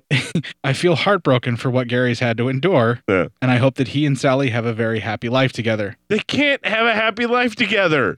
Only one can have a happy life. There's only one's alive. All right, chill. You don't know what a corpse can experience for love. God, Jesus Christ, man. He seems upset whenever he drops Sally or when he lets her go at the end of the slow dance and then her corpse falls to the ground. So I think he realizes there that she's dead and he seems rather upset with that, or what he might have done when he killed her. I think he finally realizes that she's absolutely dead. We then cut back to see Louise coming to in the morning. She passed out somewhere in the night in the field and then starts looking around and seeing that she almost made it to the major highway that Highway 5 is bypassed by or something like that. Yeah. She then stumbles towards this main highway and then climbs a fence to flag down a car that, if she tries to anyway. Finally, a van stops, which is a rental van, to pick her up, which is a big warning and a no-no, but the guy seems nice enough at first. She's pretty much nearly catatonic at this point, and I don't think she realizes the situation she's gotten herself into. Mm-hmm. The guy asks her where she's going, and then he continues to ask her to get in the back because he's got hot cocoa and blankets and he can make her comfortable. He even says that they're going to stop at the next call box and it'll be fine. He'll make the call, and while they wait for the police, she can lay down in the back and get some hot cocoa and all this other stuff. She looks down and notices that there is a death card and a candle, but she seems to shine that on like it's nothing. She tries to get her shit together to tell him what happened, but he then shifts to super creepy, gets grabby with her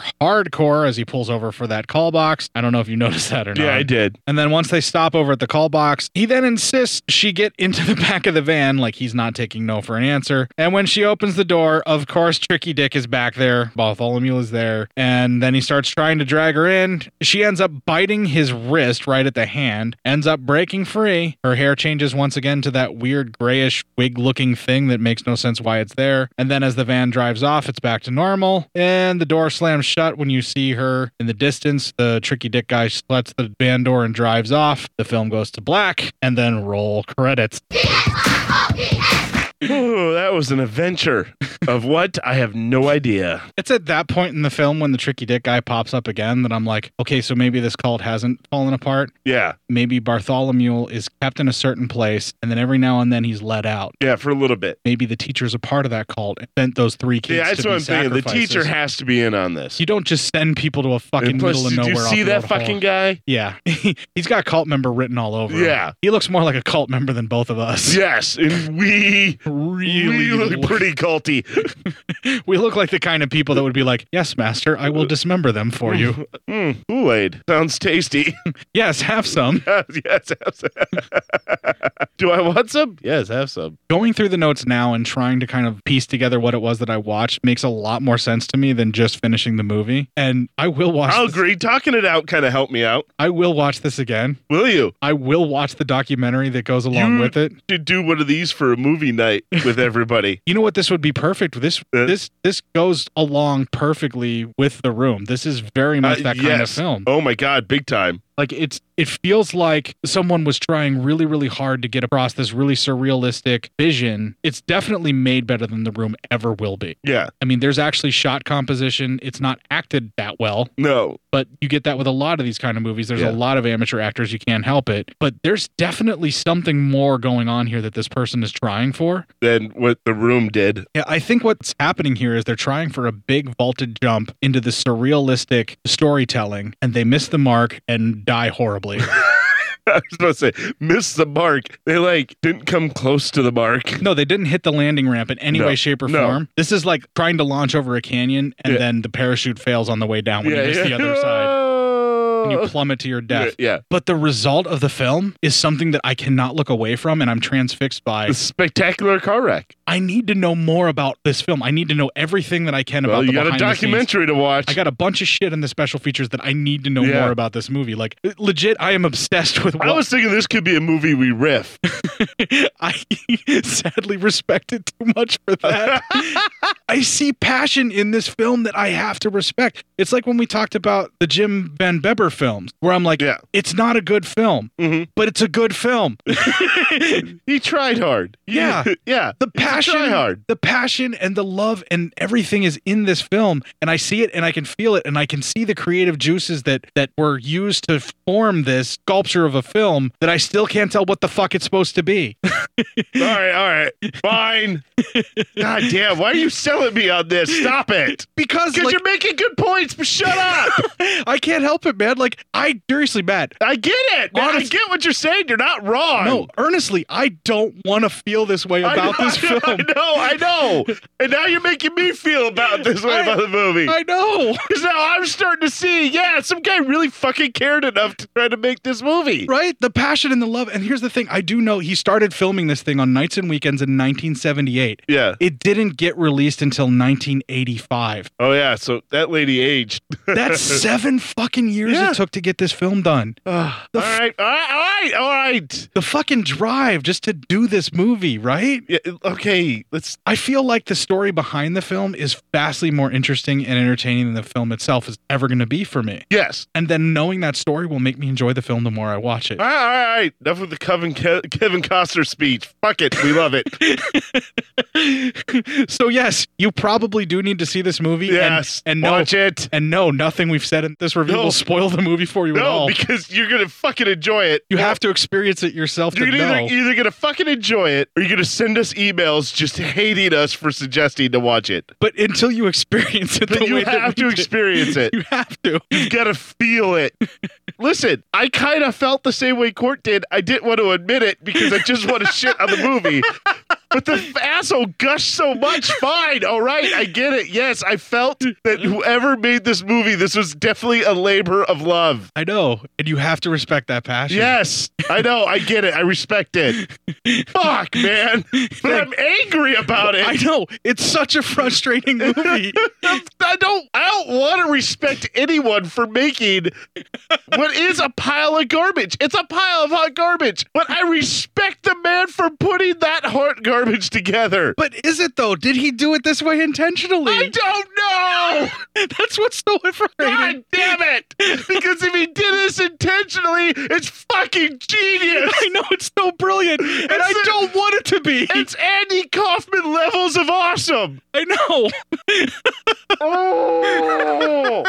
This has got to be the most rewarding impulse buy I've had in a long time. This is what Cinema Psyops is about, because I am mind-fucked right now.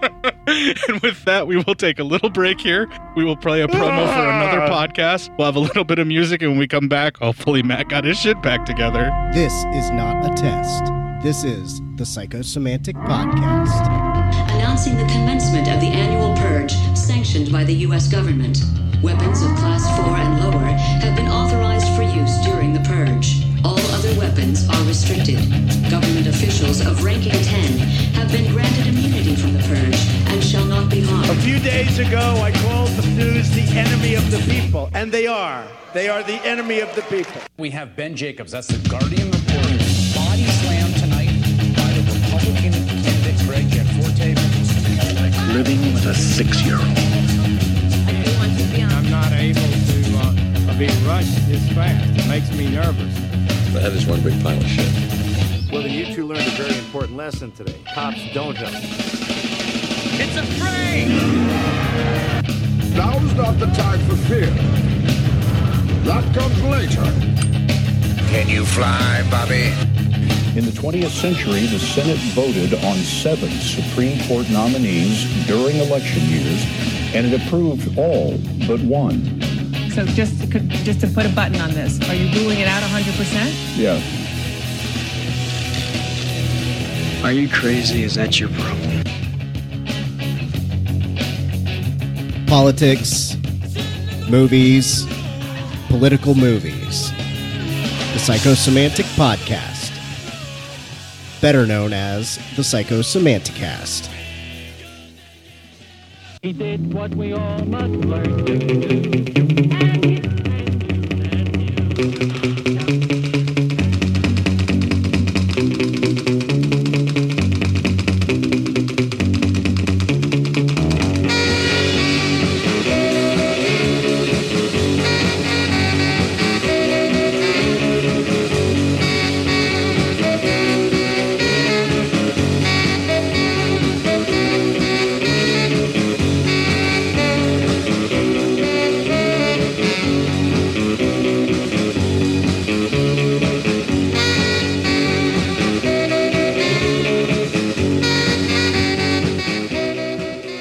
Oh boy, my head still hurts from the last segment laughing. I'm lightheaded. I know.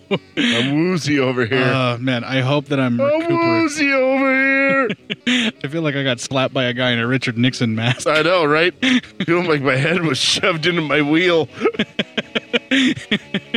I'm surprised he didn't try and run the guy over with his girlfriend in the car. That would have been pretty fucking awesome. Right? I guess there's a sequel to it, so now we're going to have to try and find that. Oh, God. Let's see if we have more threads loosened. Loose ends tied Mother up. Jesus. Who knows? It might be really, really good. It may be. But do you know what's really, really bad, Matt? What's that? Give me some PSYOP news.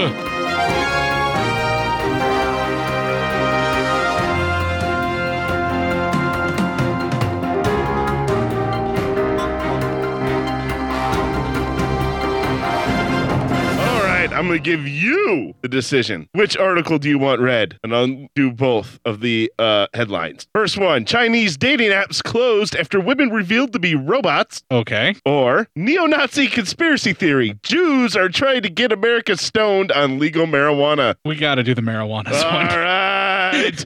I feel like we ripped the marijuana, so we need to do that one for sure. Marijuana. Yeah. Newsweek, neo-Nazi conspiracy theory. Jews are trying to get America stoned on legal marijuana. If you like to get stoned, the failing alt-right scene might not be the political movement for you. Neo-Nazis are pretty good people. Oh, God damn it.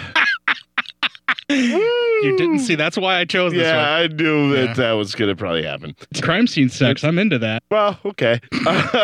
Anyway, neo-Nazi website Daily Stormer. Oh, my God. Someone fucking wreck that site, please. Hey, bro, I can't get it up. You mentioned that site. Now I'm broken. Yeah. Oh, yeah, right. Which has celebrated criminal activity such as pedophilia and domestic violence in recent months. This is like Traces of Death fucked to porno. Apparently. Doesn't want its white young male followers token up because Jews are behind the beginning legal marijuana industry, according to a post on the website on Thursday. This is not the sickness with which I am down.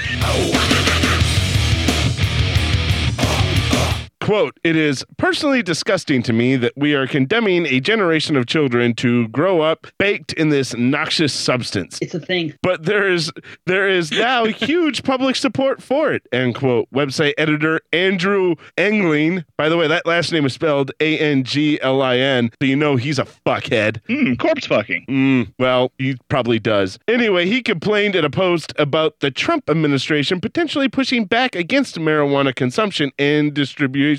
This is like Traces of Death fucked to porno. Most of the marijuana industry, I can assure you, is run by Jews. I'm end quote. homosexual. What a fuck. I'm Englin, so scared, and the only cure for it is semen. Englin, who should be noted, offers up no evidence to support his claim. Listen, I can fuck any face, but goddamn the smell, my friend. You can't turn off the nose. I'm almost sure neo-Nazi has a foul odor to them. That may replace your other clip. You're being such a good sport right now. Oh my God. Anyway, it should be noted, offers up no evidence to support his claim that the legal marijuana industry is being promoted by Jewish people. Anti-Semitic conspiracies form the basis for much of the website's content and follow a basic formula. America is a bunch of cunts. Oh God, this is going to be hurtful. Formula. Oh God, I can't. And I quote, Jewish people are repeatedly blamed for every problem white Christian men face. Unquote. Damn it. I was like getting ready to hit a clip, and then I'm like, wait for it. You shouldn't have warned me ahead of time. I know. The issue will be coming on my face. The issue is in part of a hot topic because legal recreational weed started being sold on January 1st in California. I'm blowing this dog to show dominance. The latest state to join the more than a dozen that allow consumption of the drug. It's micro penis time with humongous balls. Despite that growing public acceptance of marijuana use, Attorney General Jeff Sessions, the elf lord, and others may attempt to crack down. I think that's going in the spank bank. I have no idea why. I don't know why. It's weird what turns me on these days. Former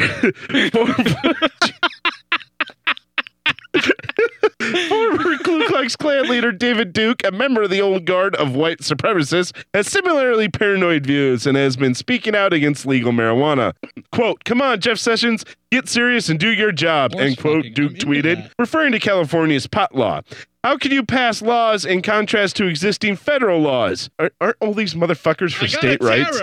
And the only solution is cock. Weren't all these fuckers for states' rights at one point in time in their lives? You're talking about fascist assholes. Oh yeah, they don't stick to anything. Nothing other than what they want and then laws to make what they want happen. Oh, you mean spineless pricks? They don't care about states' rights unless it's their particular state that passes a law that unless they're in it favor means of. that they can own somebody. Right. They care about the state's right when it comes into them like being owning a person. Yeah, no, I know. Or keeping up a monument to someone that owned a person. That loved owning people. In fact, that just owned people. Loved owning people. And not only loved owning people, but fought for the right to own people. They really wanted to own people. Yeah. They wanted to own people so bad they were willing to kill other people to do it. Right. Yeah. Those monuments, they want to keep those up because that's the right for that particular state. Why isn't the DOJ prosecuting these lawless politicians? These people belong in prison, Duke says. That's not a thing. That's a thing, actually. I've had 7 dicks inside of me. That's not a thing. It's a thing. Okay. Thank you, Dave. That's not a thing. Thank you. Duke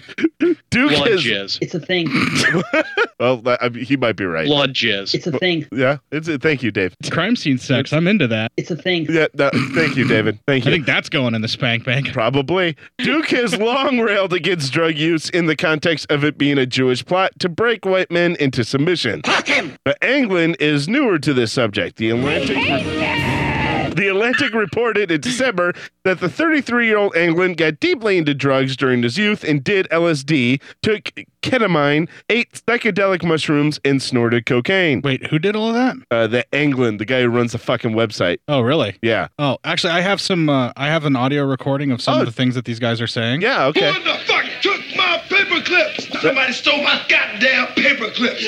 Those were my paper clips. My paper clips. He definitely was having a paperclips moment there. Yeah, it sounded like it. Anglin also chugged Robitussin to get high and drank so much of the cough syrup that he damaged his stomach and would vomit into trash cans at school, the magazine reported. In other horse sex news. What does that have to do with horse sex news? I don't know.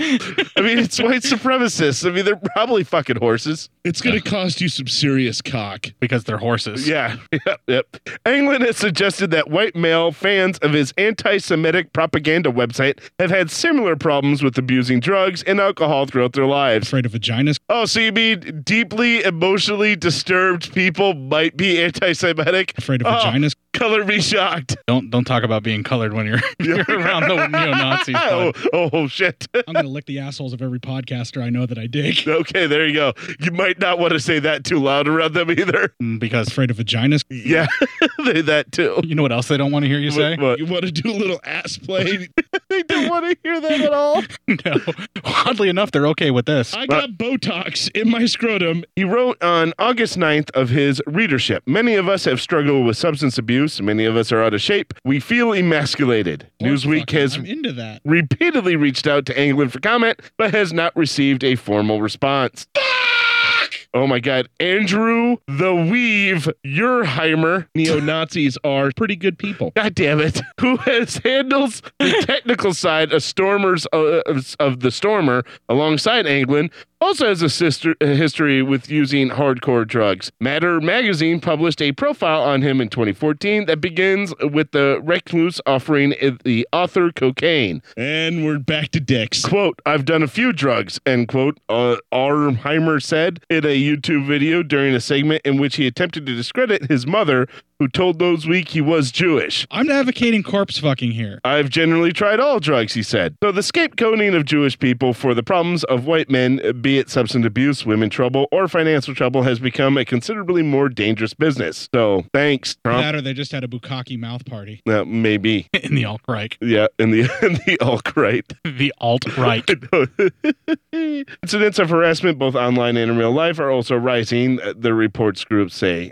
Although anti-Semitism has not tethered to one particular political ideology, the alt-right, a movement that calls for limited immigration, mass deportations, and a new state for white non-Jews only, has played a role in promoting conspiracies like the one about marijuana industry. I'm not volunteering for the blood cum. I wouldn't either. That's that got dark really fast in that article. That wasn't half as fun as we thought it was. No, it was really fun all the way up to the end. Anyway, I'm just going to end it here because fuck this. The movement has also become increasingly violent and been attached to a number of high-profile murders and terror attacks in recent months. Stormer's anti-drug stance was met with a mostly positive response from the site's community of fans, which tend to flatter the egos of its hosts. And there's actually a whole ton more shit that I'm not willing to read. Listen, man, some of these guys just might be into fisting cows. They probably are. I fucking hate them. Oh, tears are good lube. And that broke Matt for the night. Yeah, that story sounded fun. Then it took a turn. Yeah, it's absolutely not fun at all. No. That brought you out of it. That was good. Space Trucker? Yeah! Thank you for considering the well-being of my tits. Yeah, you're welcome. That's not a thing. It is a thing.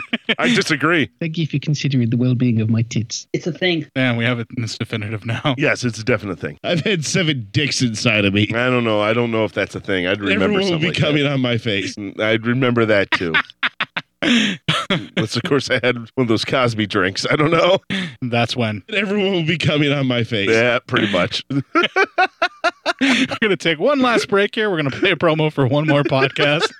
We'll have a little bit of music, and when we come back, we'll close out this. What the fuck are we doing here, man? We're going to close out this really fucking crazy-ass show. Are you sick of the same old stale podcasts? Well, then join Vanessa and David as they dissect movies of all kinds. The two lifelong cinema lovers bring their favorites, curiosities, and first-time watches to the operating table and inject them with a healthy dose of snark. Then there's the waiting room, where they examine books and short stories. So just look for them on iTunes and where fine podcasts are available. They're part of the Legion Podcast Network. Follow them on Twitter at VDClinicPod or email them at vdclinicpod@gmail.com. They're ready to cure what ails you. And still, they just might be contagious. Get information or a pamphlet is most promising.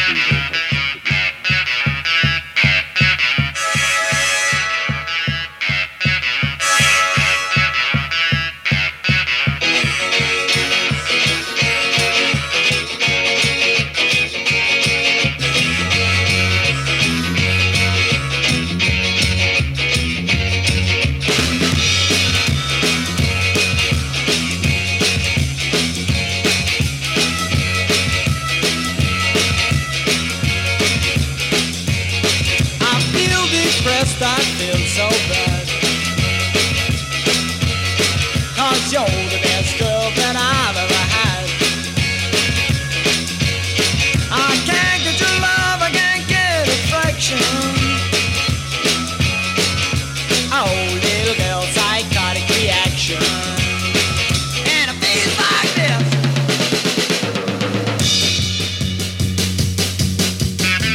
All right. Oh, man, this has been one crazy ass fucking show. Oh my God, right? We've had our ups, we've had our downs. We've went from hating to loving to hating to loving to loving. Is that where we landed on? Yes, we're back to loving. I fucking yeah, the horror house on Highway 5. Yes, I love the horror house on Highway 5. Yes, I love the horror house on Highway 5. Oh, that too. Yeah. If you like a couple of whores like us, you can find us on our proud home podcasting network of legionpodcast.com/cinema-psyops. Speaking of whores, we have a Facebook group where you can meet a couple of whores like ourselves. We whore ourselves out. Yes, it's Cinema Psyops on the Facebook groups. You want to find a whore directly, you can find Court Psyops on Facebook. Dial a hoe. And you can also find Matt Psyop, who is flat as a board and never been nailed with a plank that is labeled brutal on Facebook. He doesn't show his face because, let's face it, you don't want to. No. No. You can email feedback to Matt, psyopmatt@gmail.com. Let him know it's perfectly fine to love a movie that you completely resent at the same time. It's weird. You can email feedback to Court, cinemapsyopscourt@gmail.com. Let him know that no matter how many times he tries to qualify it, Horror House on Highway 5 is not the brilliant masterpiece he tried to make it out to be. Man, I'm telling you, it's not. It's not a masterpiece. Unless he meant to do it. Then it's a oh, God. You can find Court on Twitter. That's @Court_Psyop. You can find Matt on Twitter @PsyopMatt, where you can twit a couple of tweets to a couple of twats of your Horror House on Highway 5. Yeah, your Horror House on Highway 5. Tweet those to us. You know what I think we should do, Matt? I think we should just stop the recording, and I think we should just go watch the film right now. Fine. Yeah? Yeah. All right, folks, kick the fuck out of this weekend. Make it your bitch. God damn it.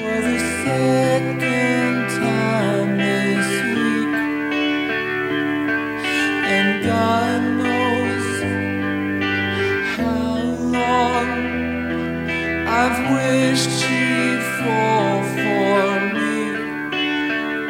And everybody knows, everybody knows, everybody knows, everybody knows, everybody knows. Hey, love is cruel, boys.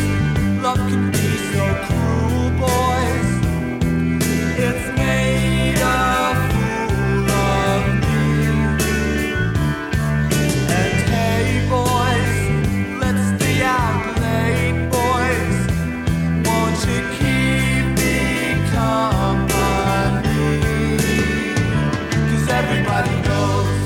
But no one knows exactly what they're trying to improv around. So you'll come back. I'm going to come back. You're coming back soon. Hang on. That may or may not actually be another clip. Oh, I'm sorry. I mean, maybe that weird, like, older dad person dorm, you know? This didn't look like a community college that he would be going there, though. Well, no, even bigger colleges have that. The weird older guy? Yeah, the weird older, the dorm, like, there's at least one dorm that has a floor where it's all people, like, getting their lives back on track, and they're all, like, 45, like, you know, and they all have, like, kids that aren't in the dorms, but they're on the phones to, like, their husbands and, like, wives and shit like that. Really fucking weird. I'll take your word for that. Yeah, that shit's strange. Okay, so I don't even know where I'm in my notes. That's how lost I am. Well, that's the movie. All right, so there's that talk about. We already did that. Yeah, because, you know, come on. Who goes in the back door? Me, if you let me. As much as I can. And by you, I mean everybody. How you doing? Hey, how you doing? Hey, how's it going, everybody? You want to open up? Open up that back door and let me in. Yeah, let us know on the PSYOP page. All I'm saying is, a very gentle man. Love you real good. He's gentle, but as a firm. Let me be your backdoor man. This got really creepy.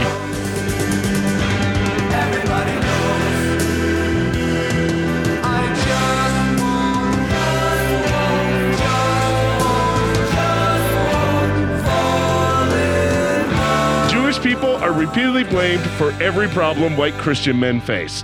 Thinking about, you know, fucking dead people.